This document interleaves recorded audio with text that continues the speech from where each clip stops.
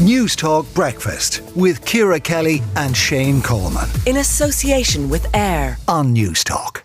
Now, a major overhaul of planning laws is going before Cabinet today.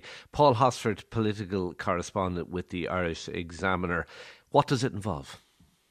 Morning, Shane. Yeah, well, I suppose the biggest thing is that on board plan law, as we know, will cease to exist under this the Comprehensive Planning and Development Bill, which will go before Cabinet. It'll be replaced with what they're going to call on Commission Planola, or the Planning Commission.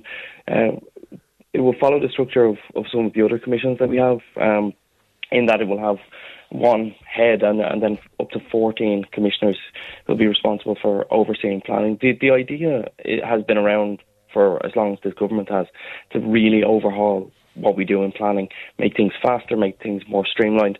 And one of the things that will be contentious is the idea of limiting judicial reviews or the length of time that planning applications can spend in courts. So that will be overhauled. There will be timelines on judicial reviews. There will be limits to who can take judicial reviews. I see one report today that says that residents groups won't be able to take legal cases.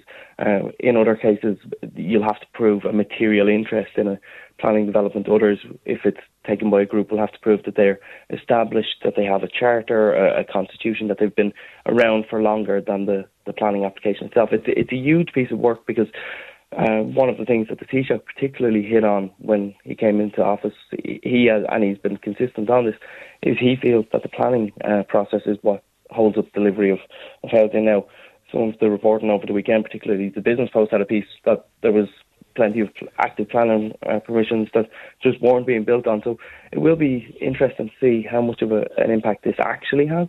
But it is a massive piece of work. It's come through the Attorney General's office, and it's taken about a year, about 18 months for the entire planning system to be looked at in detail.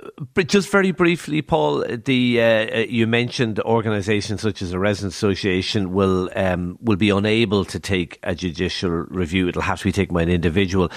What's the thinking behind that? Is it about sort of personal accountability and transparency? Yeah, it kind of comes back to that piece. The idea, I think, is as well is that there's a sense that residents groups pop up under names that could just be one or two people, and it gives the impression of a larger movement against something. I suppose the thinking behind this is to kind of bring one person forward, but the concern on the other side is it's about that access to justice, particularly on the environmental side. We are bound by the Aarhus Convention, which guarantees access to justice, particularly for environmental planning scenarios.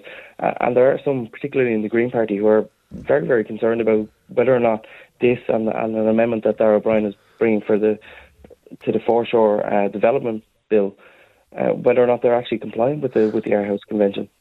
OK, all right. I suspect this might be challenged constitutionally as well if and when this legislation does come to pass. Paul Hosford, political correspondent with the Irish Examiner, thank you for talking to News Talk Breakfast.